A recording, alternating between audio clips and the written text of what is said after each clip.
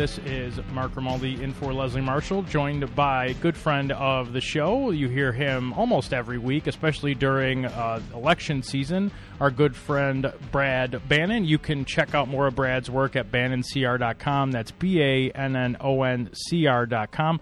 Or follow him on Twitter like I do. That's just at Brad Bannon, same spelling of the last name.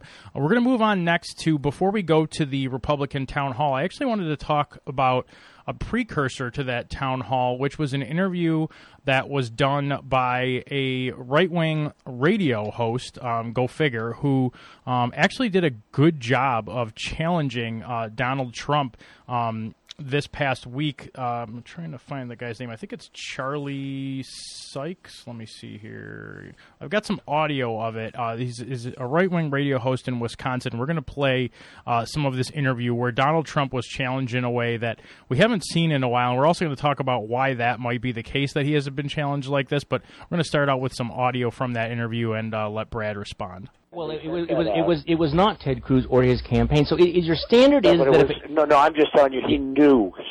Okay, these but people so did. Is this He your totally standard did. that if a supporter of another candidate, not the candidate himself, does something despicable, that it's okay for you personally, a candidate for president of the United States, to behave in that same way? I mean, I expect that from a 12-year-old bully on the playground, not somebody who wants the office held by Abraham Lincoln. A couple more we're going to play here. Now, Mr. Trump, you do like to talk about polls a lot, and the recent polls suggest that you have a disapproval rating of about 70% among women, and in southeastern Wisconsin, you are very much underwater, and a lot of that has to do, let's be honest about this, with conservative women who are repelled by your attitude and your treatment of women. And you know they're going to be hearing this ad a lot here in Wisconsin media, and I want to give you a chance to respond to Bimbo, it. dog, fat pig. Real quotes from Donald Trump about women. A person who is very flat-chested is very hard to be a 10. I'd look her right in that fat, ugly face of hers. Look at that face. Would anyone vote for that? She had the height, she had the beauty. She was crazy. But these are minor details. I like kids. I mean, I won't do anything to take care of them. I'll supply funds and... Okay, Mr. Trump, I'd like to give you a chance to respond to that. That is, of course, from an anti-Trump super PAC, and that ad is going to be airing here in Wisconsin. How do you respond? Because those are all your real quotes, aren't they? Women are just going to have to see what I've done. I've hired tremendous numbers of women. Women are in my highest executive positions. I pay women in many cases more than I pay men, which is more than most people can say. I'd like to hear what these people... You know, I've been a person that's been in the entertainment business and a very big person in business, and I've been quoted over the years by everybody from the time I started business. For whatever reason, I became a celebrity in a sense, and talking. Are the rules different for celebrities? Are celebrities allowed to insult women? The rules are different, but certainly I never thought I would run for office. And many people, you know, Howard Stern would interview me, and everybody would be having fun, and the women would be laughing. Yeah. And well, but you're saying the same fun. thing. I mean, you have mocked Megyn Kelly, you have mocked Carly Fiorina, well, and you I'm not are a fan of Megyn Kelly. I mean, I'm allowed to say that. If Megyn Kelly were a man, I would be saying the exact same things about Megyn Kelly.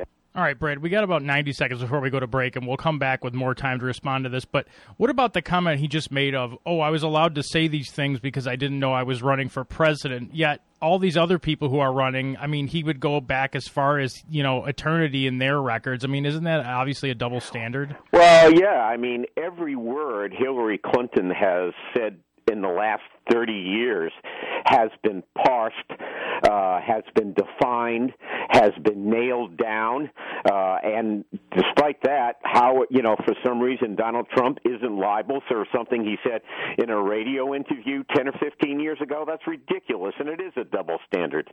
And as the radio host Charlie Sykes pointed out, he's used a lot of the same rhetoric since he's been running for president, so that doesn't even really, I guess, equate. We are going to go to break, but when we come back, Brad's going to join us. We're going to hear a little bit more from that interview. Then we're going to hear about the GOP town hall, but also we're going to hear a clip by an MSNBC reporter who may have spilled the beans as to why that network has been giving Donald Trump softball questions to keep a relationship with him. And that may explain a lot, I think, with other members of the media who have been giving him softball questions and not asking him tough questions like you're hearing from this right-wing radio host in Wisconsin, Charlie Sykes, or you saw from Anderson Cooper of CNN last night. Stay tuned to hear that and more. This is Mark Grimaldi in for Leslie Marshall, and I'm joined by our good friend of the show, Brad Bannon. As you heard before the break, we were talking about an interview that a right-wing radio host in Wisconsin named Charlie Sykes conducted with Donald Trump this week. We heard a couple clips, one where Sykes challenged Trump, basically calling out his bully behavior, his behavior towards women. And in this next clip, Sykes calls out basically Trump attacking Ted Cruz's wife. And we're going to hear more about that as we did in the GOP town hall. We're going to get to those clips, but first I'm going to play that clip so you can, folks can hear some of it. We're going to have Brad discuss that as well. You want some free advice? Seriously, since you're now here in Wisconsin, honestly, if you stand up there and you say, folks, let me just say this. You know, I'm running for president. Ted Cruz is running for president. Let's leave our wives out of it. Both of us have married intelligent, beautiful women, and from now on, we are not going to be talking about one another's wives. People in Wisconsin will love that, Mr. Trump. I don't mind that at all. I think it's great. I think that's fine. Who wouldn't agree to that? I think it's great. Well, again, I didn't start it. He started it. If he didn't start it, it would have never happened. What? Nothing like this would have ever happened. But he started it. So, yeah. but I would remember, we're not on. You just said yeah. it's fine with okay, me. we're not on a playground. We're running for president of the United States. I agree with that 100%. Right. And my views are not playground views. Brad, I mean, the guy's giving him an olive branch, and he's just, like, sounds like an absolute, you know, I think as Anderson Cooper said last night, a 5-year-old. And the thing is, after having that interview with Charlie Sykes and getting slammed for using that kind of language, he went back and did the same thing last night. I mean, the guy he will not stop. It's just, it just blows my mind. Well, he can't stop. He's pathological. He can't stop. And, you know, it's interesting because while I was listening to that, it reminded me of my kids when they were like 10 and 7 years old. Oh, no. My daughter would say, "Oh no, he started it." My son would say, "Oh no, she started it," and they sounded exactly like Trump just did in that interview. And you know, the reality is, I loved my kids when they were 10 and 7, but I wouldn't want either of them to have been president of the United States then. And you know, that's what you get in Donald Trump, sadly. The other thing is, this whole issue of women is a real problem for Trump, and let me tell you why. In the 2012 election, between Mitt Romney and Barack Obama, Mitt Romney actually won a majority of the mail vote. He won the mail vote, I think, 52 to 48 over Obama among men. However, Barack Obama won the female vote by 8 points, which is why Barack Obama is president and Mitt Romney isn't. And that's a gender gap of 12 points.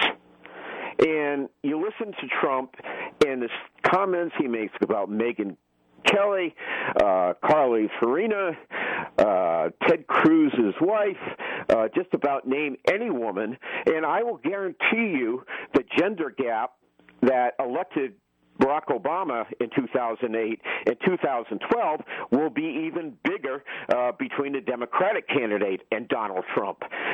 So, no pun intended, but Trump is cruising for a bruising. Yeah, I mean, looking at his overall favorable, unfavorable rating, including both men and women, let's see here.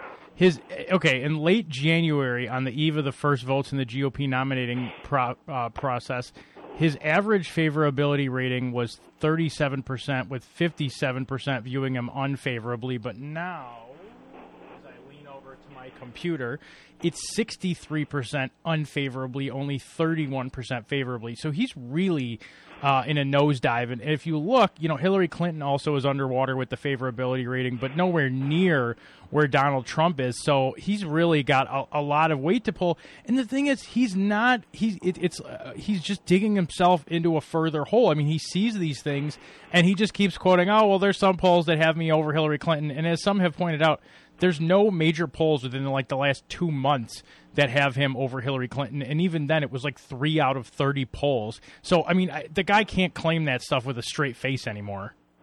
Well, I've seen several national polls in the last couple of weeks, and every single one of them has Hillary Clinton leading Trump by double digits.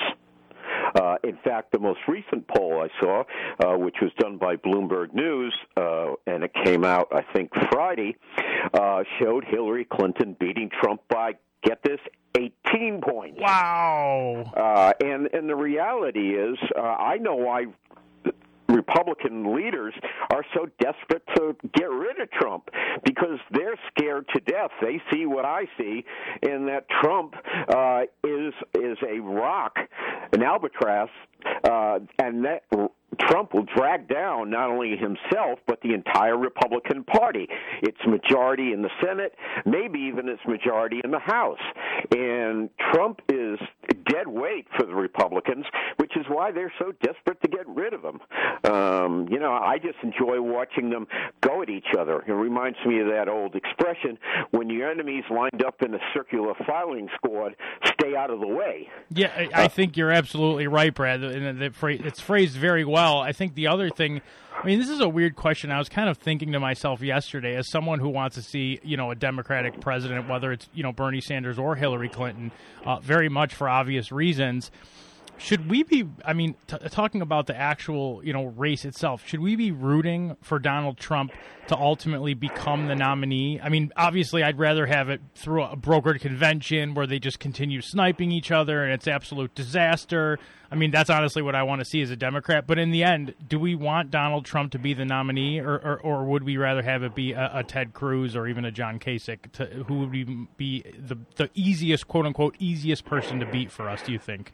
Well, I've been actually thinking about that very question a lot lately.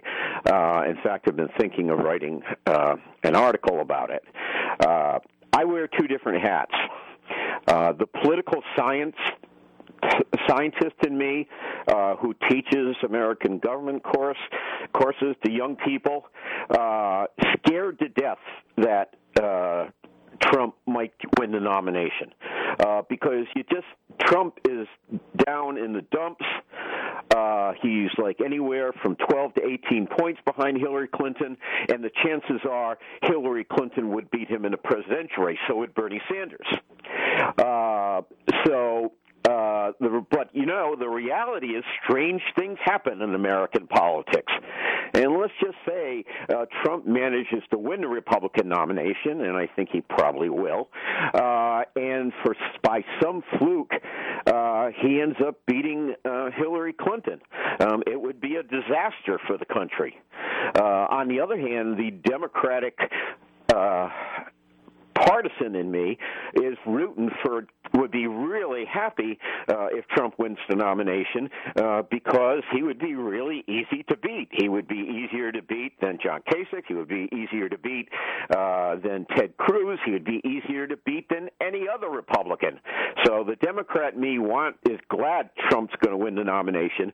The political scientist in me is horrified. And balancing those two, I prefer he not win the Republican nomination, because I think he is a dangerous man. The difference is, let's say the difference between Trump and Ted Cruz. I know that Ted Cruz, if he was elected president, would be a very conservative president, which obviously as a liberal I'm not happy with. But if Donald Trump becomes president, he may be the last president, because he may destroy American democracy as we know it, because I certainly think he has undemocratic tendencies. Too many times I've seen those rallies on TV where people are getting up, they're making all sorts of insults to minority groups. Donald Trump could bring this country down. And at least I know if Ted Cruz is a Republican nominee and by some fluke wins, I know he'll be very conservative, but I know he's not going to destroy American democracy. So on balance, a Trump winning the nomination would concern me greatly. I think those are some really good points, and I think it's a lot of thoughts that I think a lot of us have been thinking about internally. but, coming out and saying them, we almost realize them to be true. So I'm happy you brought those up, Brad. We have to take a quick break, but we'll be right back after this quick commercial break. Speaking of conservatives, there's been a lot of questions as to why should conservatives trust Donald Trump to actually be a conservative, because he's been all over the political spectrum in the past. So we're actually going to play another clip from that Charlie Sykes interview going into the break, and then we're going to have Brad comment on the other side. If you'd like to join in, the number to do so is 888-6-LESLIE. That's 888-653-7543. This is Mark Grimaldi in for Leslie Marshall with our good friend Brad Bannon. Here's that clip with Charlie Sykes and Donald Trump as we head into break. Some of us have worked for decades on developing and advancing conservative ideas, and I want to talk about your record. I mean, you've given hundreds of thousands of dollars to the Clintons, to Harry Reid, to John Kerry, Chuck Schumer, Charlie Rangel. In your book, you insulted Ronald Reagan. You praised Obama's stimulus as terrific.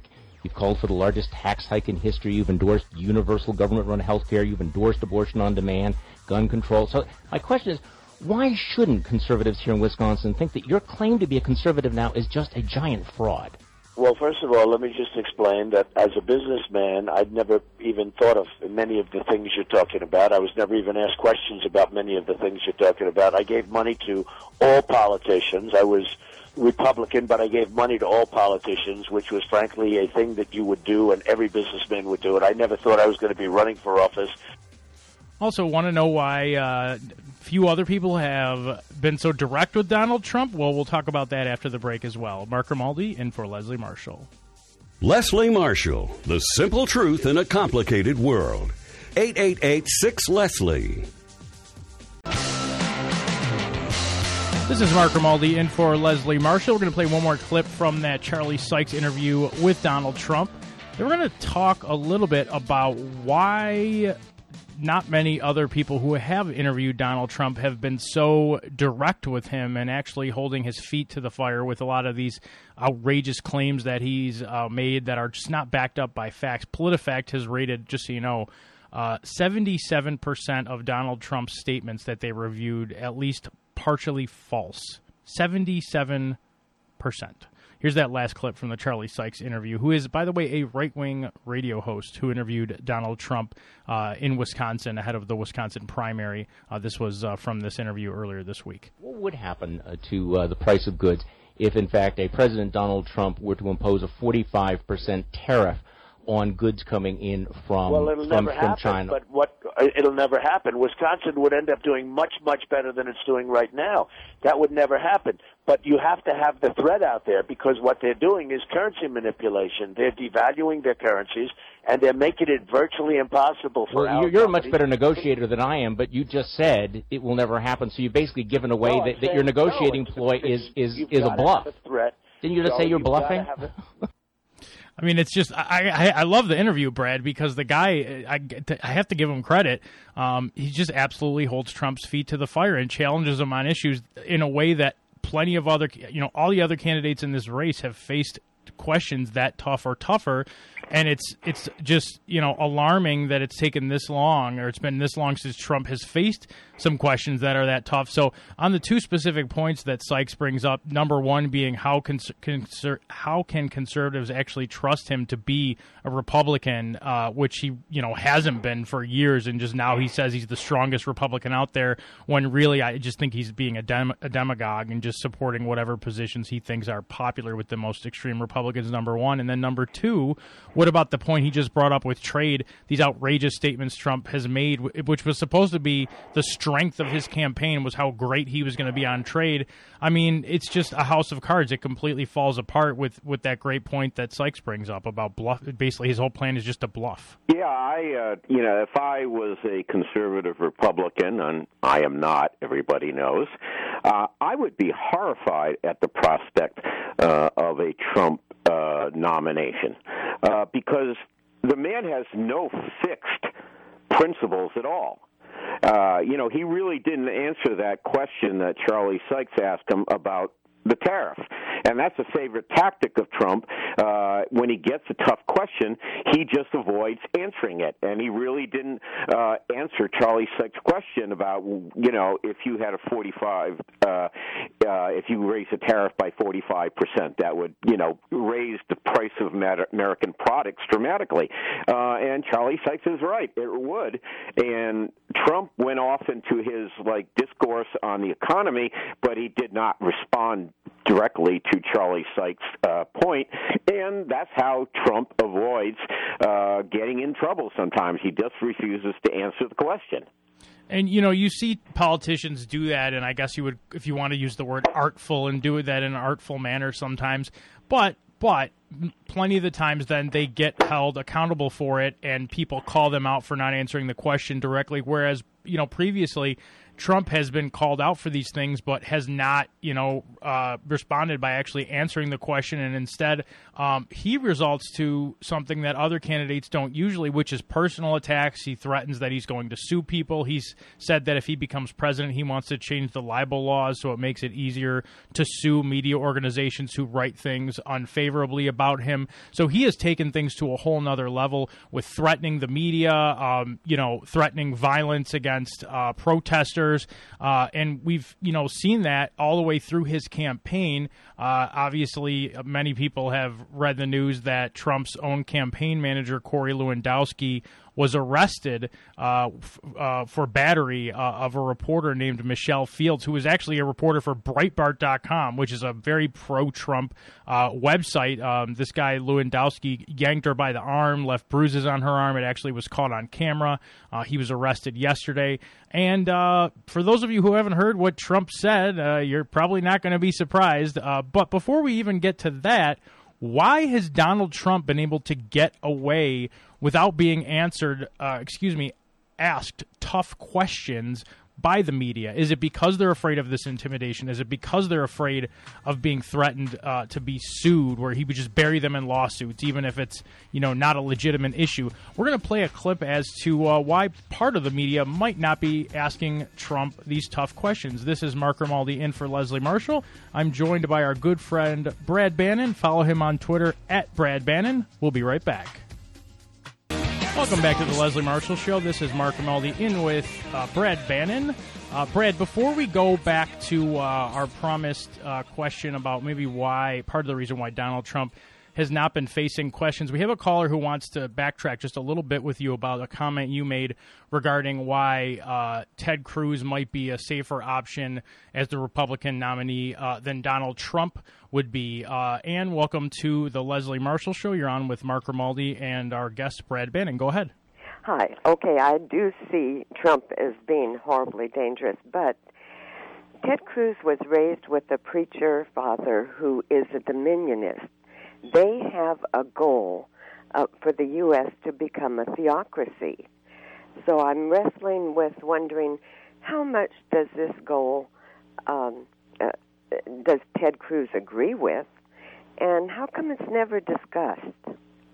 That I'm going to be completely honest with you. That's a great question. I'm actually just looking, online. There's one article by the Daily Beast talking a little bit about it. That's a really good website. Also, MotherJones.com. Both two good websites that we can put the links up on Twitter, or if you want, after we put you on hold, I can get your email address and we'll send them your way, and we'll look at them ourselves. I know, honestly, from the stuff we do know about Ted Cruz, it's scary enough, and I know, Brad, it's hard to pick between it. I saw a good article the other day that said the GOP's choice, fear and loathing between Donald Trump, them being afraid of him, and them loathing Ted Cruz. I think it's also notable that not one of Ted Cruz's colleagues in the Senate who has actually come out and endorsed him.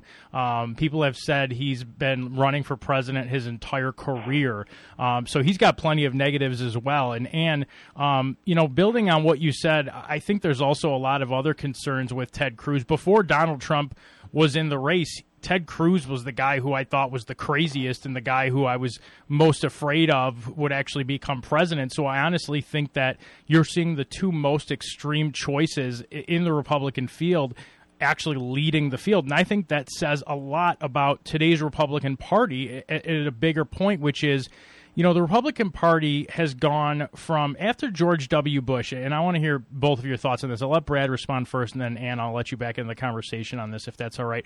But I think after George W. Bush, the Republican Party and Republican voters, instead of a lot of them saying, you know what, we have to look ourselves in the mirror. We made a big mistake. We supported this guy over 2 terms who has completely wrecked our economy and wrecked the United States in a lot of ways with the Iraq War and plenty of other examples we can give. And instead of actually having a quote-unquote come-to-Jesus moment about the mistakes that they made, they completely avoided any responsibility for it, saying, you know, we're going to be the Tea Party now, and George Bush was a liberal, and, you know, we never really supported him anyway. And they went super hard right, the Tea Party did, you know, completely being racist towards President Obama and, you know, just absolutely opposing him in any way possible, in the most extreme possible ways you could see. And instead of the Republican Party saying, you know what, we also oppose these policies, but we don't have to use personal attacks and use these birther attacks saying he's from Kenya. You had major people in the Republican Party supporting this and basically letting the Tea Party become the Republican Party. And as Brad has said before, just basically letting the Tea Party take over the Republican Party. So this hateful rhetoric that has been pushed for the past 8 years paved the way for someone like Donald Trump to just swoop in, just absolutely grab these frenzied, angry, hateful people who have been whipped up into a frenzy and support the most obscene, hateful rhetoric. And then the Republican establishment has the gall to be surprised and disgusted that these people are voting for Donald Trump in waves. I think they paved the way for it. Brad, what do you think? Well, the short answer is yes, they did. I think back in after Barack Obama was elected the first time in 2008, the Republican Party decided to adopt the Tea Party and used the Tea Party's energy to make a rebound. And it worked very well for them in the 2010 midterm elections. They killed the Democrats in 2010 with the Tea Party help. However, at some point, the Tea Party became the tail that wagged the dog. You know, I used to joke, and you know, for years now, that they should change the stationery at the Republican National Committee and just call it the Tea Party instead of you know, the Grand Old Party or the Republican Party, because the Tea Party sucked up the Republican Party and destroyed it. I mean, it's still there in name, but the old Republican Party is gone and will never come back because the Tea Party killed it. And, you know, it reminds me of, you know, JFK saying, be careful when you jump on the tiger to ride him because he may turn around and eat you. And I think that's what happened with the Republicans. To answer Ann's question about Ted Cruz, every minute with Ted Cruz is a come-to-Jesus minute. If you watch his speeches, you read his speeches, he's always talking about that government should be guided by God. Ted Cruz did not believe in the First Amendment separation between church and state. And I think, you know, I don't know much or of anything about Ted Cruz's father, but I think Ted Cruz, we would be in danger of turning into a theocracy if he's elected president. And if his father is even more pronounced than that, we're in big trouble. Ann, go ahead, Ann. Go ahead, Ann. Okay. Yes, amen to all of that. And if there's any moderate Republicans listening or any moderate Christians listening, this is a vital issue. We cannot give up our democracy for a theocracy. And I'm afraid that's what Ted Cruz wants. I think you're right, Ann. I think that's exactly what he wants. I would agree with you as well, Ann, and I thank you for bringing up the point. I did actually find a good article on this subject that you're bringing up from a really good writer called, his name's Jay Michelson of the Daily Beast, and he wrote an article on Valentine's Day, coincidentally, of this year, February 14th, entitled, Does Ted Cruz think he's the Messiah. So anyone who wants to look into more what Ann was talking about, which is Rafael Cruz, who's Ted Cruz's father, he's a preacher of the far-right doctrine of dominionism, which holds that Christians should take over the government and save it from the wicked. So, Ann, you are spot on. Thank you for bringing that up. Thank you, guys. Bye-bye. No problem. Thanks, Ann. If you'd like to join in the conversation, you can do so at 888-6-LESLIE. That's 888-653-7543. Moving back to the direction we were going to before, which is why has Donald Trump not had his feet held to the fire? I found a good clip on MSNBC where a reporter named Tony DeCopel, I believe it is, was being interviewed by anchor Lawrence O'Donnell as to this Charlie Sykes interview, and the reporter interviewed Charlie Sykes after the interview, and I'll let you, Brad, hear this exchange between the MSNBC reporter DeCopel and then the MSNBC anchor Lawrence O'Donnell, and I'll let you respond right after this audio. Joining us now from Janesville, Wisconsin, is MSNBC national reporter Tony DeCopel, who interviewed Charlie Sykes this afternoon. And Tony, I was struck by Charlie's reaction there, that he was surprised that there haven't been more interviews like his with Donald Trump. I am too. And he was a little bit surprised that Donald Trump showed up for this interview, wasn't he? Indeed he was.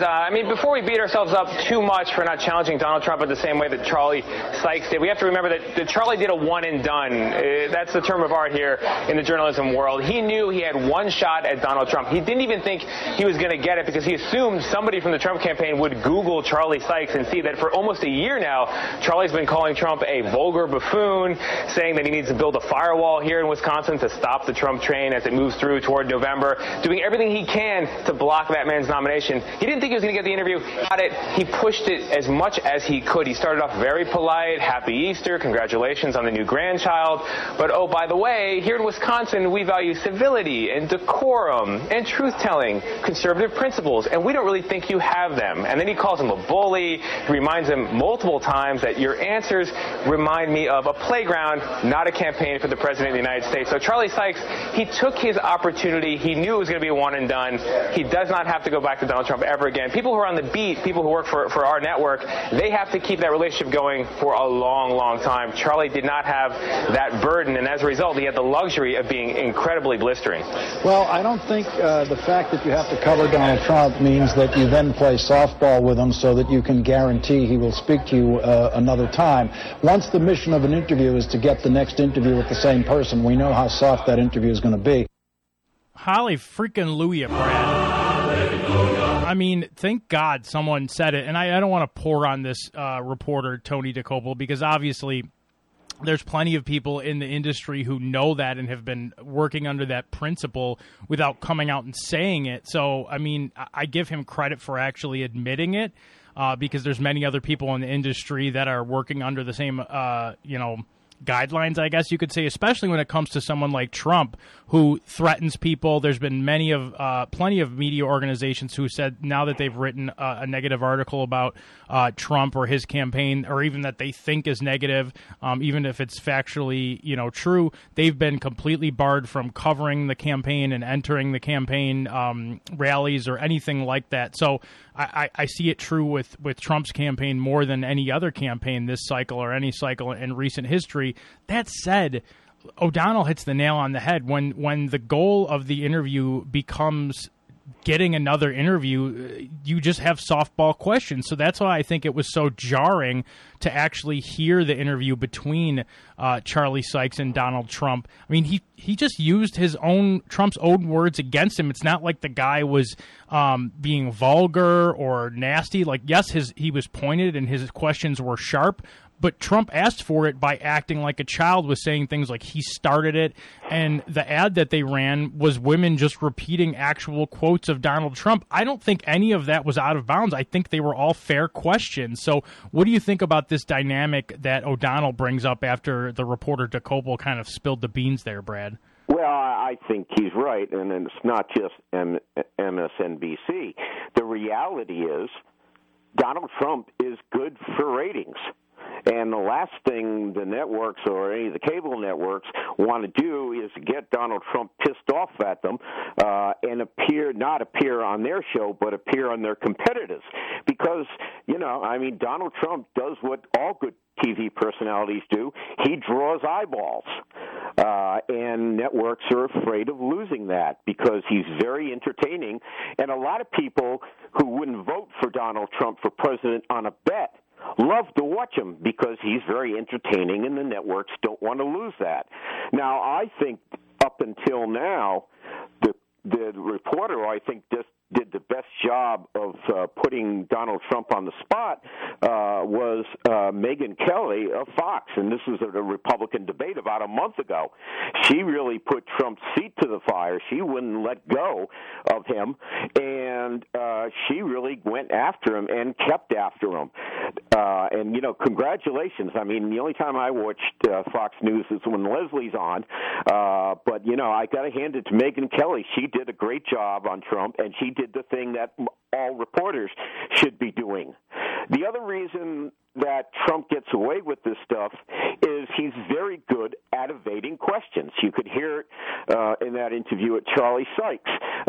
Charlie Sykes asked him to respond to a point he made about the tariff, and Trump went on this discussion of tariffs and never addressed the point that Charlie Sykes made. And Trump's very good at that.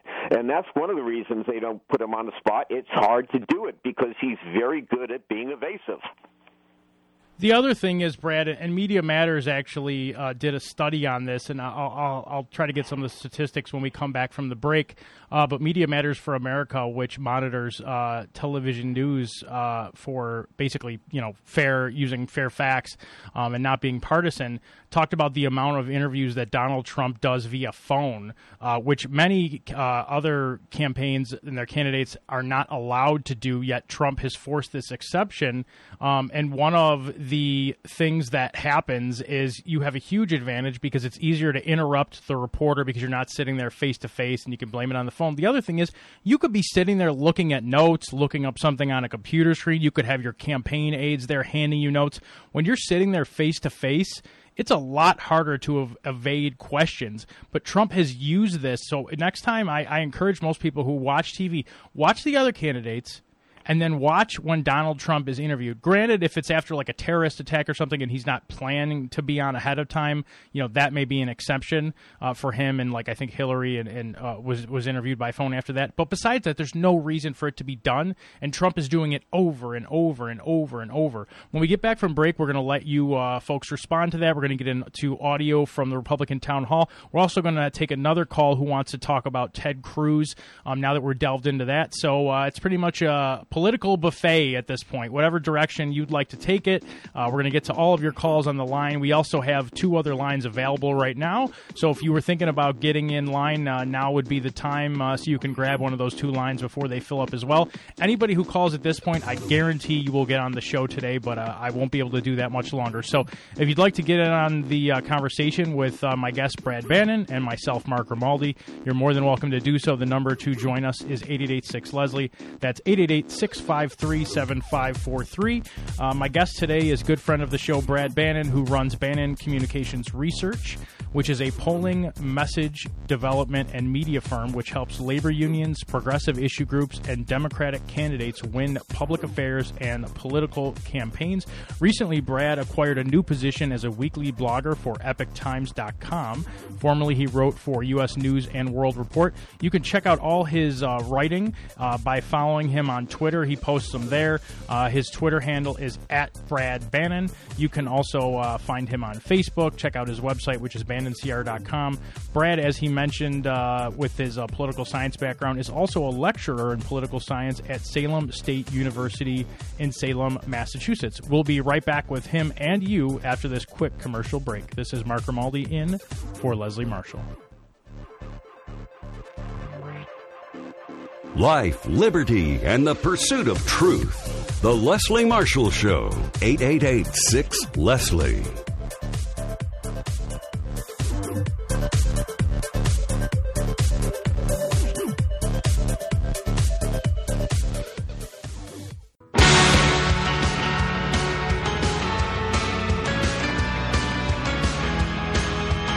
Welcome back to the Leslie Marshall Show. This is Mark Grimaldi in for Leslie Marshall just for today. Leslie will be back tomorrow. In the meantime, I'm joined, as I had previously mentioned, by a good friend of the show and political analyst Brad Bannon. Brad, we are going to take some more calls. I want to start off moving a little bit back. As I said, we could kind of go wherever people would like with whatever we covered.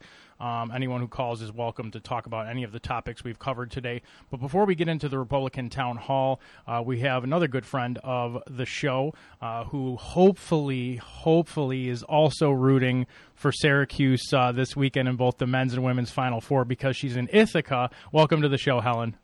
Go Syracuse! That's yeah. right. All right, there we go. All right, Ellen, we've got you in the house. You got two Syracuse alum on the line here now. All right. That's our good part of the conversation. Now let's talk about the not so good part of the conversation. I think you're going to agree with me on that. You wanted to make some comments on Ted Cruz, as we had alluded to. So go ahead. His elitism, but I wanted to say, whenever I want to get out of Nerdsville, I either like to go to Syracuse. Because I'm from Chicago, so Syracuse reminds me more of Chicago than Ithaca. Or I like to go in the other direction, Watkins Glen. I don't know if you've ever been there. Actually, well, it's funny. I'm a Buffalo native. That's where I'm broadcasting from today, from my hometown. So I've been fortunate to be all over New York State, and I know Route 90 really well. I'm actually going to Saratoga Springs with my family in a couple of weeks. So very, very fond of New York. So you're like Stephanie Miller and John Grayson. They're both in your media. That's right. Radio, yeah. That's exactly right. Okay.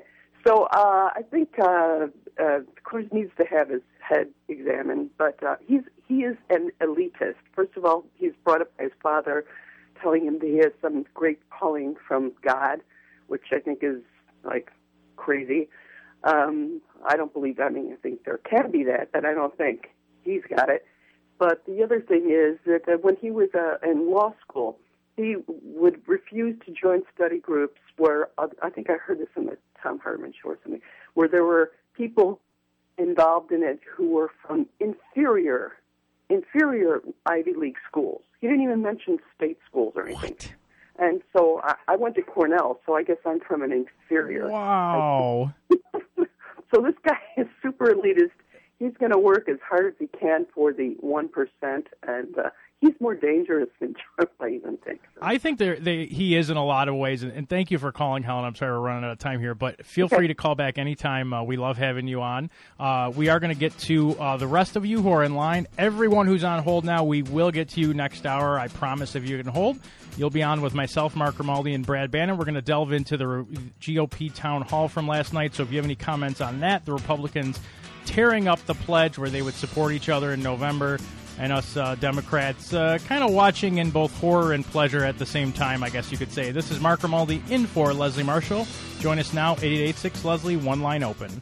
This is Mark Grimaldi in for Leslie Marshall. I am joined by good friend of the show, Brad Bannon, who usually you hear on Fridays at 4 p.m. Eastern with Leslie, but today I am fortunate enough to have been joined by Brad for the past hour and a half, and he'll be with us for the remainder of the show, which will be the next hour.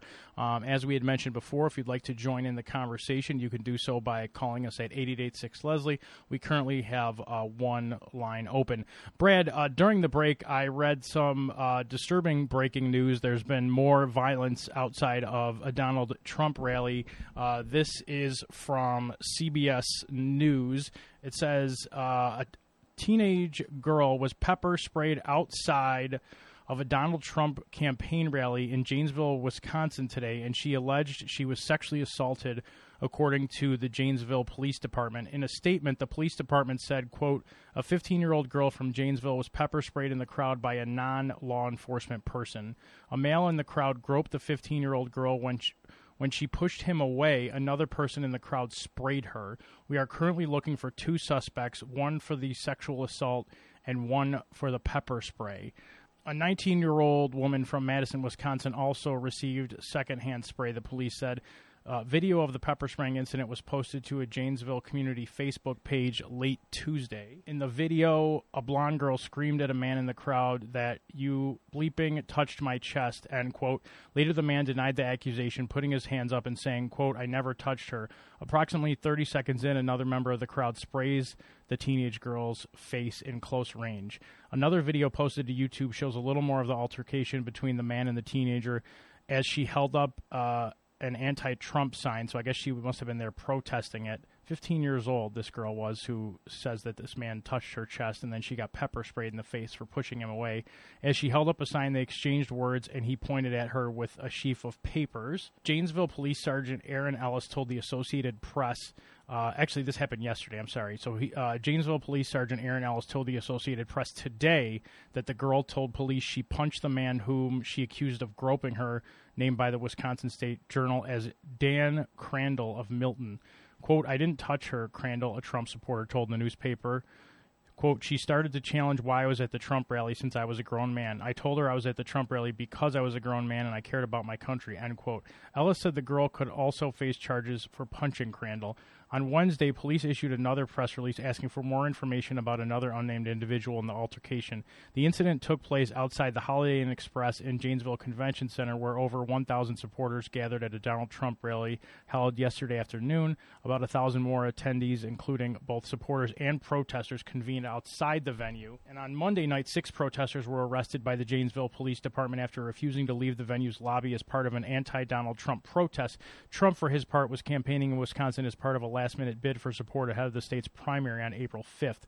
As we know, this is only the latest in a string of violent incidents and assaults involving Trump supporters at his events. And just this week, as we'll talk about in a couple minutes, Trump's campaign manager, Corey Lewandowski, was charged with simple battery after he grabbed and allegedly bruised a former Breitbart reporter earlier this month at a press conference. So, Brad, more violence at Donald Trump rallies. This time a 15-year-old girl is allegedly groped by a Trump supporter, and then when she swears at him and pushes him away and tries to throw a punch at him after she says he sexually assaulted her, she's pepper sprayed in the face by another Trump supporter, a 15-year-old girl. Now, some could argue, oh, should this girl be, protesting? But you know what? You should be able to peacefully protest, at a rally and say, this is, I don't agree with this. I don't think you should be in my community. And you should be able to do that without having to be sexually assaulted, especially if you're 15 years old. That's absolutely disgusting. Well, of course.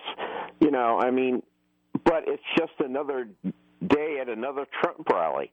A Trump rally always comes with a police report.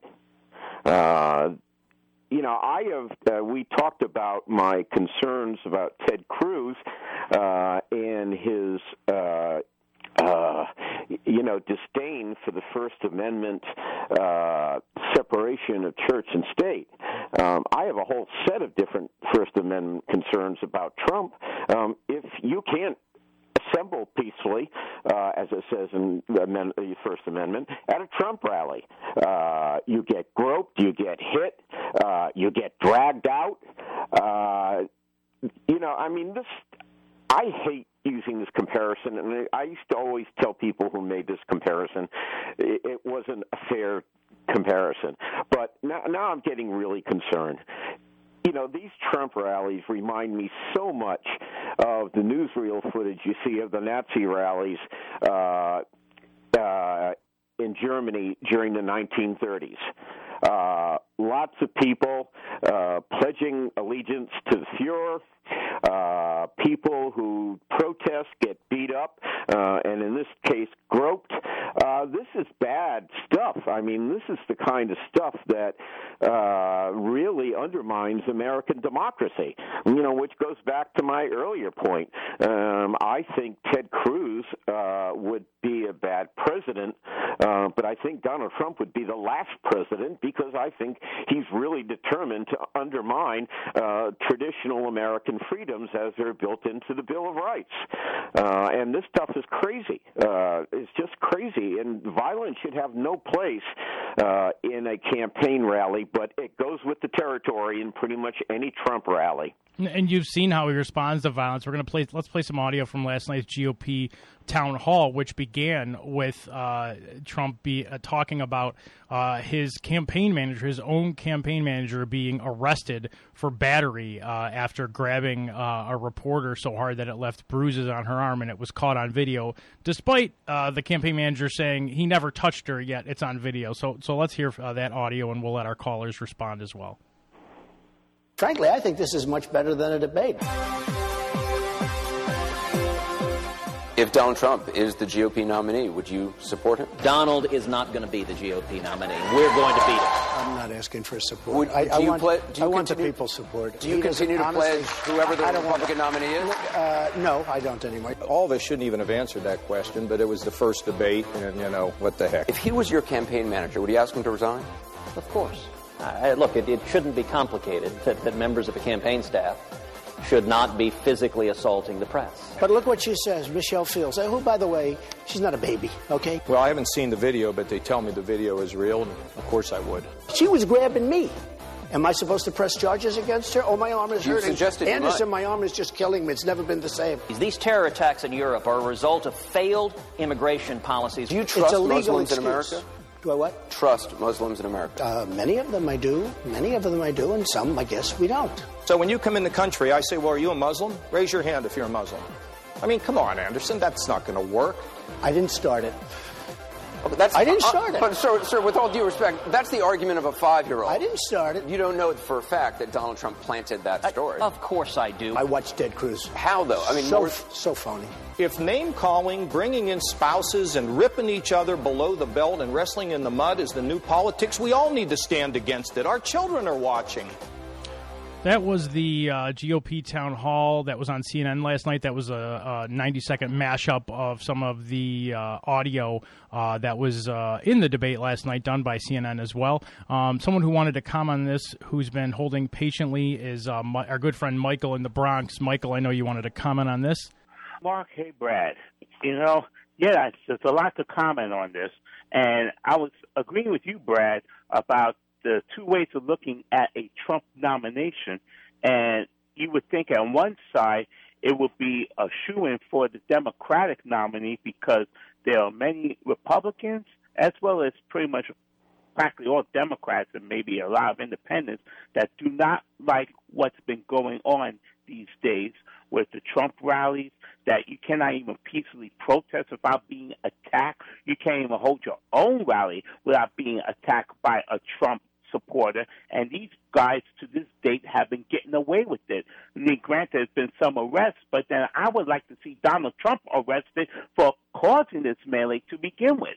But the other side is so scary is because if you go back to the Bush v. Gore era, and when the states initially called it for Gore, Bush said, I suggest these people better recount these votes and all that stuff because something doesn't seem right. And then his cousin, John Ellis, from Fox, called it for Bush. And then Bush and company was calling for Gore to concede and just let everything be as it is. But with the recount going on in Florida, you saw there was a little bit of a riot right there with Bush supporters storming in to stop the count. Catherine Harris stopping the count.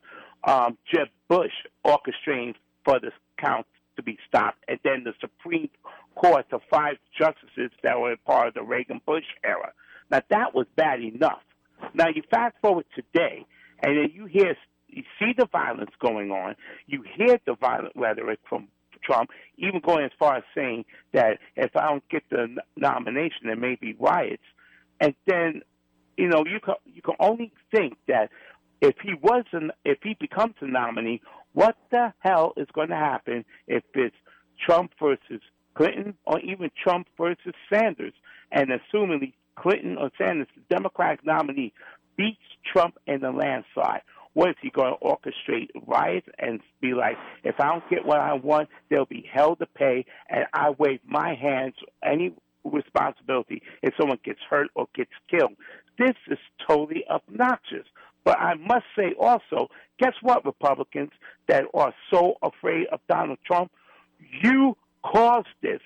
It's your fault because of the melee that you have caused at Bush v. Gore when Obama became president and there was town halls to get universal health care passed, you people want to crash in every town hall meeting and engage in violence. You push and shove Democratic senators and Democratic House of Representatives. That's right, Michael.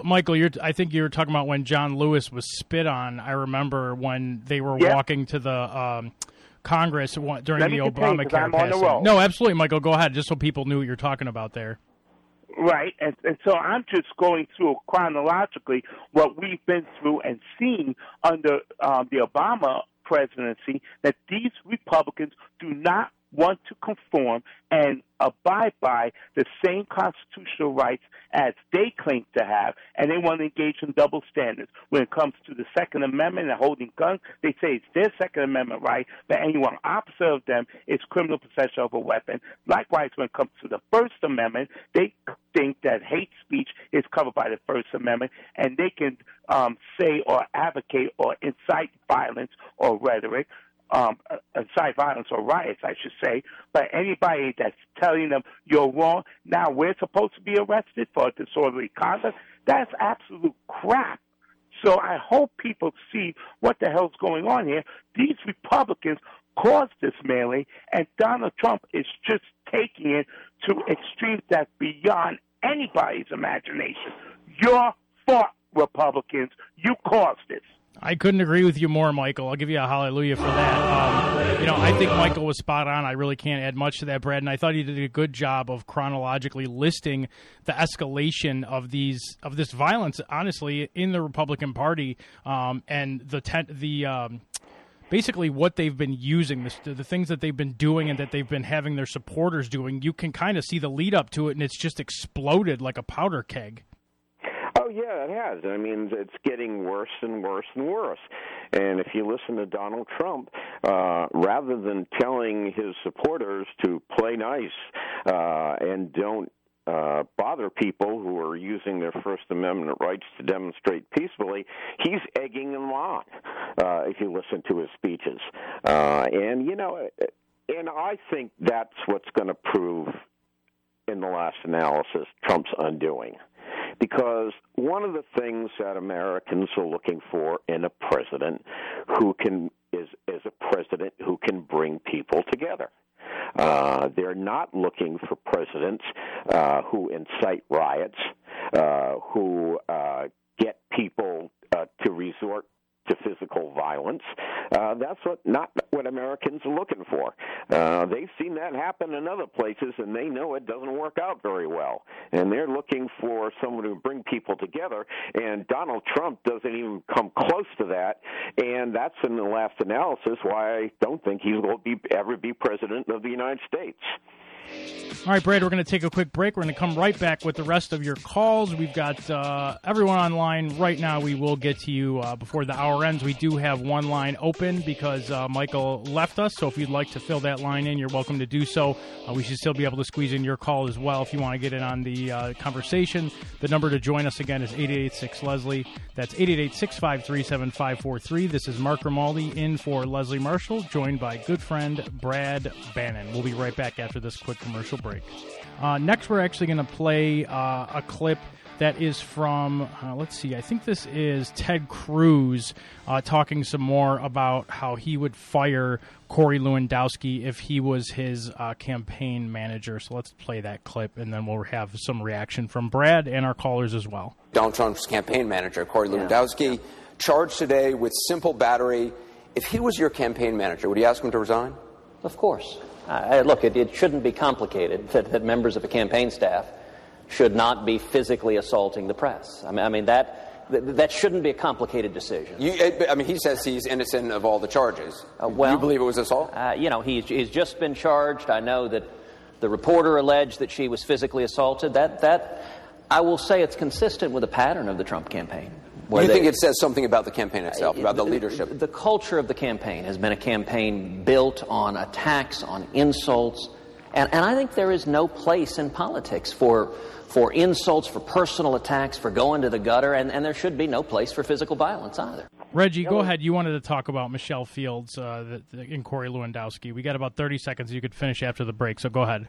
Okay, man. Why do you have people like, or such as Michael Savage, attacking Michelle Fields, saying that this guy Kerry Lewandowski should be quote unquote given the medal for stopping a narcissist like Michelle Fields, because of what she wanted to do with Donald Trump? You know, simply asking him a question. She didn't touch him or anything like that. She couldn't even get close to him because he had Secret Service.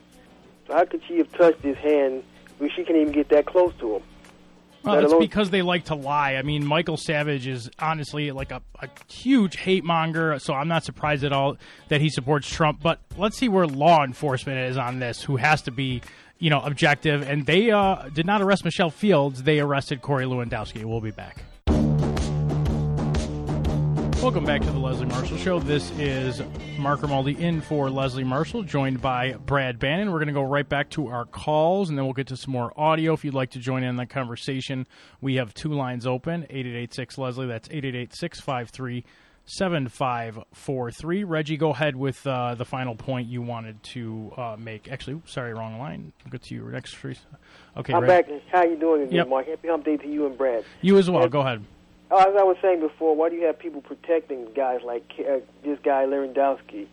And additionally, haven't you noticed that most or certain conservative radio talk shows have now turned against them, and even those on Fox News have turned against Donald Trump?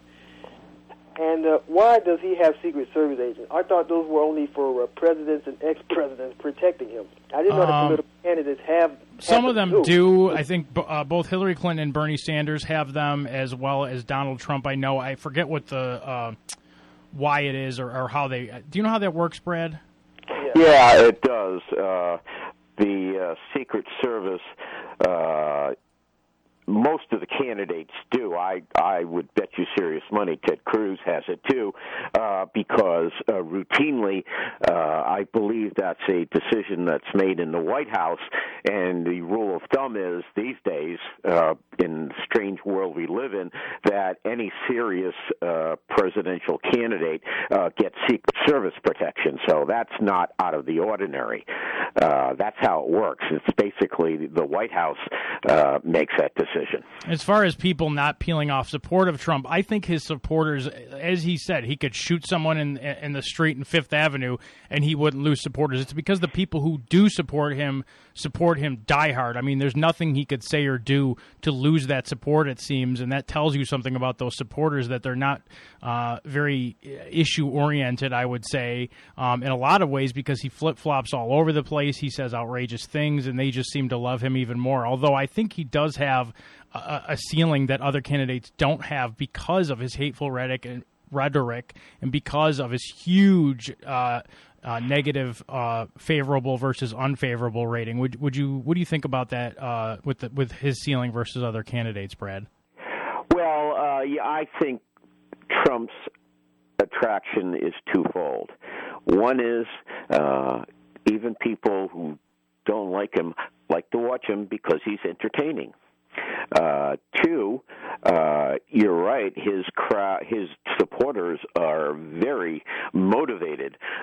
Some would say crazy, and the reason is that you have a lot of angry people in this country. They're angry at the economy.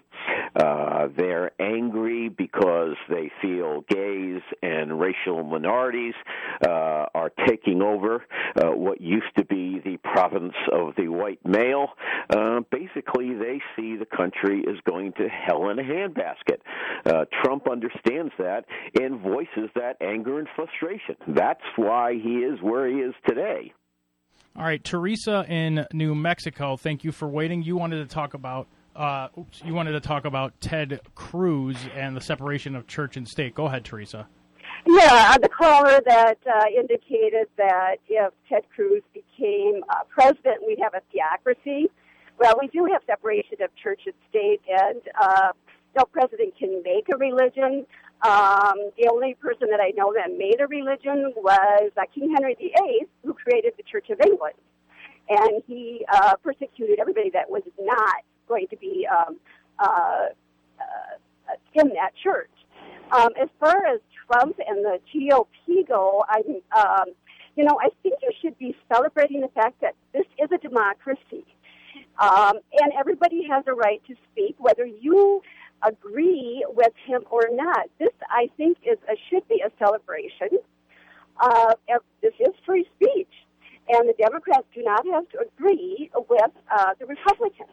But to call Trump a Hitler, now you're talking kind of out of both sides of your mouth, because you're saying the hate speech of Trump, but then you're calling Trump a Hitler. Oh, I'll let Brad. Hold on, Teresa. I'm going to let you finish, but before you move on to other points, I'm going to let Brad respond, because I believe what Brad had said, but I let him clarify, is that he saw the violence at Trump rallies is scaring him because it's recalling violence at rallies in Nazi Germany. Is that correct, Brad? Yeah, it is correct. And basically, I think if you look at, the last couple of months, there's been some sort of physical altercation at every single Trump rally. And the people who get hurt are the people who were there. Hold on, Teresa. Hold on. Brad, hold on. Guys, hold on. Okay. Teresa, I promise I'll let you respond, but just it doesn't sound good on radio. Let Brad finish, and then I'll let you respond. So, Brad, continue. Okay, and, the crazy thing is, Donald Trump revels in the violence. He loves it. If you listen to his speeches at those rallies, he just eggs his supporters on. And again, as I said before, they're an angry bunch of people, and you see that anger at the rallies. But again, as I said before, that is going to prove Donald Trump's undoing, because Americans don't want a president who's going to divide people. They want a president who's going to bring people together, and that's not Donald Trump by any stretch in the imagination, because if you're live in Donald Trump's world, and maybe Donald Trump's America, if he's president, you only have freedom of speech if you say nice things about Donald Trump. You don't have freedom of speech if you criticize him. I would agree with that, Teresa. If you heard that clicking sound on air, that means the call dropped. So I don't know if Teresa meant to hang up or it was an accident, but if you did not mean to hang up or your call dropped, Teresa, as I said, you're welcome to respond. You can call us back at 8886-LESLIE. I would agree with you. The rhetoric used by Trump, although a lot of what he says is free speech, it's also very violent, and that doesn't mean we should celebrate it. I think it's outrageous to say we should celebrate this type of hateful rhetoric. There's plenty of ugly speech that is also free speech, but that doesn't make it good or something we should celebrate. I think that's kind of ridiculous. Trump has also been claiming that he's self-funding his campaign. I want to play this audio. There'll be a final piece of audio we play from the GOP town hall last night. I thought Anderson Cooper did a good job of challenging Trump on a lot of areas other people have let him get away with. Here's that audio. By the way, I'm self-funding. I am self-funding, so the healthcare companies aren't taking care of me, but they're taking care of everyone else. Wait 1 second. You always say you're self-funding. How much do you think your campaign has cost so much? In the past, you've said $25 million. I'd say I'm in right now I'm in for about $35 million right now. Okay. We take the small loans, the people that send $17.50 or $250, even $1,000. You solicit those on your website. No, I sell hats and shirts. No, but you do solicit donations on your website. I don't really think so. I think you do. You have two spots where you do. It's peanuts. Okay, it's not peanuts. It's $7 million. It's a lot of money. I'll tell you what I've done is I'm in for about $35 million. It's about a third of your campaign is funded by other people. No, it's not a third. Whatever the hats are, they also cost something. According to the FEC, you've raised more than, I think, $7 million last time I checked. Let me put it differently. From individual donations. I am not soliciting money from insurance companies and from lumber companies and from banks and from. If I did, I would have made Jeb Bush look like a baby. So, he completely gets caught in a lie. He says, I'm not having on my website or soliciting these donations. And Anderson Cooper says, there's 2 sections on your website where you're doing exactly that. So I think it's just an example, finally, of someone holding his feet to the fire about this nonsense about how he's self-funding his campaign. He's loaning his campaign money. A majority of what he's given his campaign has been loans, which he will be get paid back at the end of this. So it's a complete crock. Well, it is a crock, and you know where Anderson Cooper got that information? From the official reports that the Trump campaign sent, is required to send to the Federal Elections Commission. And these are reports that the Trump people make. And, you know, if you look at the Trump's own FEC reports, it is quite clear he's not funding the campaign. But he says he's funding the campaign, and it's just a function of the fact that Donald Trump couldn't tell the truth if his life depended on it. Another good example of it, when we first had this incident in Florida where his campaign manager yanked the arm of this reporter, Donald Trump said in reaction that his campaign manager did not touch her. Well, as anybody who has seen that footage on TV or on the Internet can see quite clearly that Trump's campaign manager grabbed her, yanked her very hard, but Donald Trump said he didn't even touch her, which is, again, a lie. Yeah, and then he changes stances, and instead of answering that, he says, oh, well, she was, she touched my arm, which he's never said before, by the way. That didn't come up until his campaign manager got arrested. Then all of a sudden, he remembers to mention that Michelle Fields touched his arm, and last time I checked, he didn't say he had bruises or anything on his arm like Fields showed pictures of to the police. And I've been to lots of presidential rallies in my lifetime, and somebody always tries to grab the candidate's arm. Yeah, absolutely. We're going to go next. To my knowledge, the thousands of times that's happened before to presidential candidates, not one of their campaign's manager has physically assaulted the person who is trying to touch the presidential candidate. Absolutely. Until this time. I couldn't agree more. We're going to go to Jason in Northampton, Massachusetts. He wanted to respond. That's Northampton, Mass., right, Jason? I'm actually in Los Angeles. Oh, okay. We must have had the city there wrong. All right, so Jason in L.A., sorry about that. You wanted to respond to Teresa's call regarding free speech.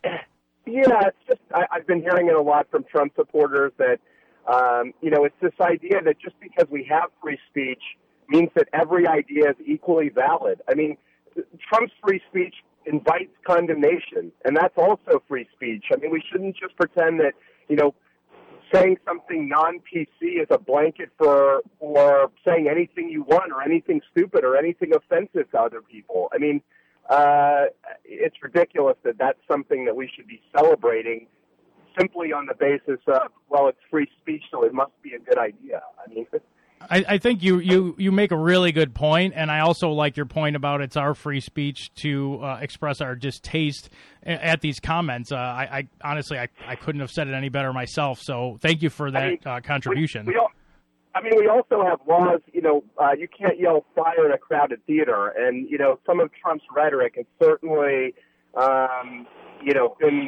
been inflammatory, and, it may not rise to that level, but it's certainly something worth keeping an eye on, and it's dangerous for sure. Absolutely it is. I mean, the guy has said, I'd like to punch that guy in the face. I'll cover the legal fees of anybody who punches someone in the face, and then someone gets punched in the face at one of his rallies, and he said he was considering paying the legal fees. I mean, I don't get how much clearer it needs to be. The guy has threatened riots if he doesn't get the GOP nomination, if it's a brokered convention. I mean, it doesn't get much clearer than that. So thank you for calling, Jason. I really appreciate it.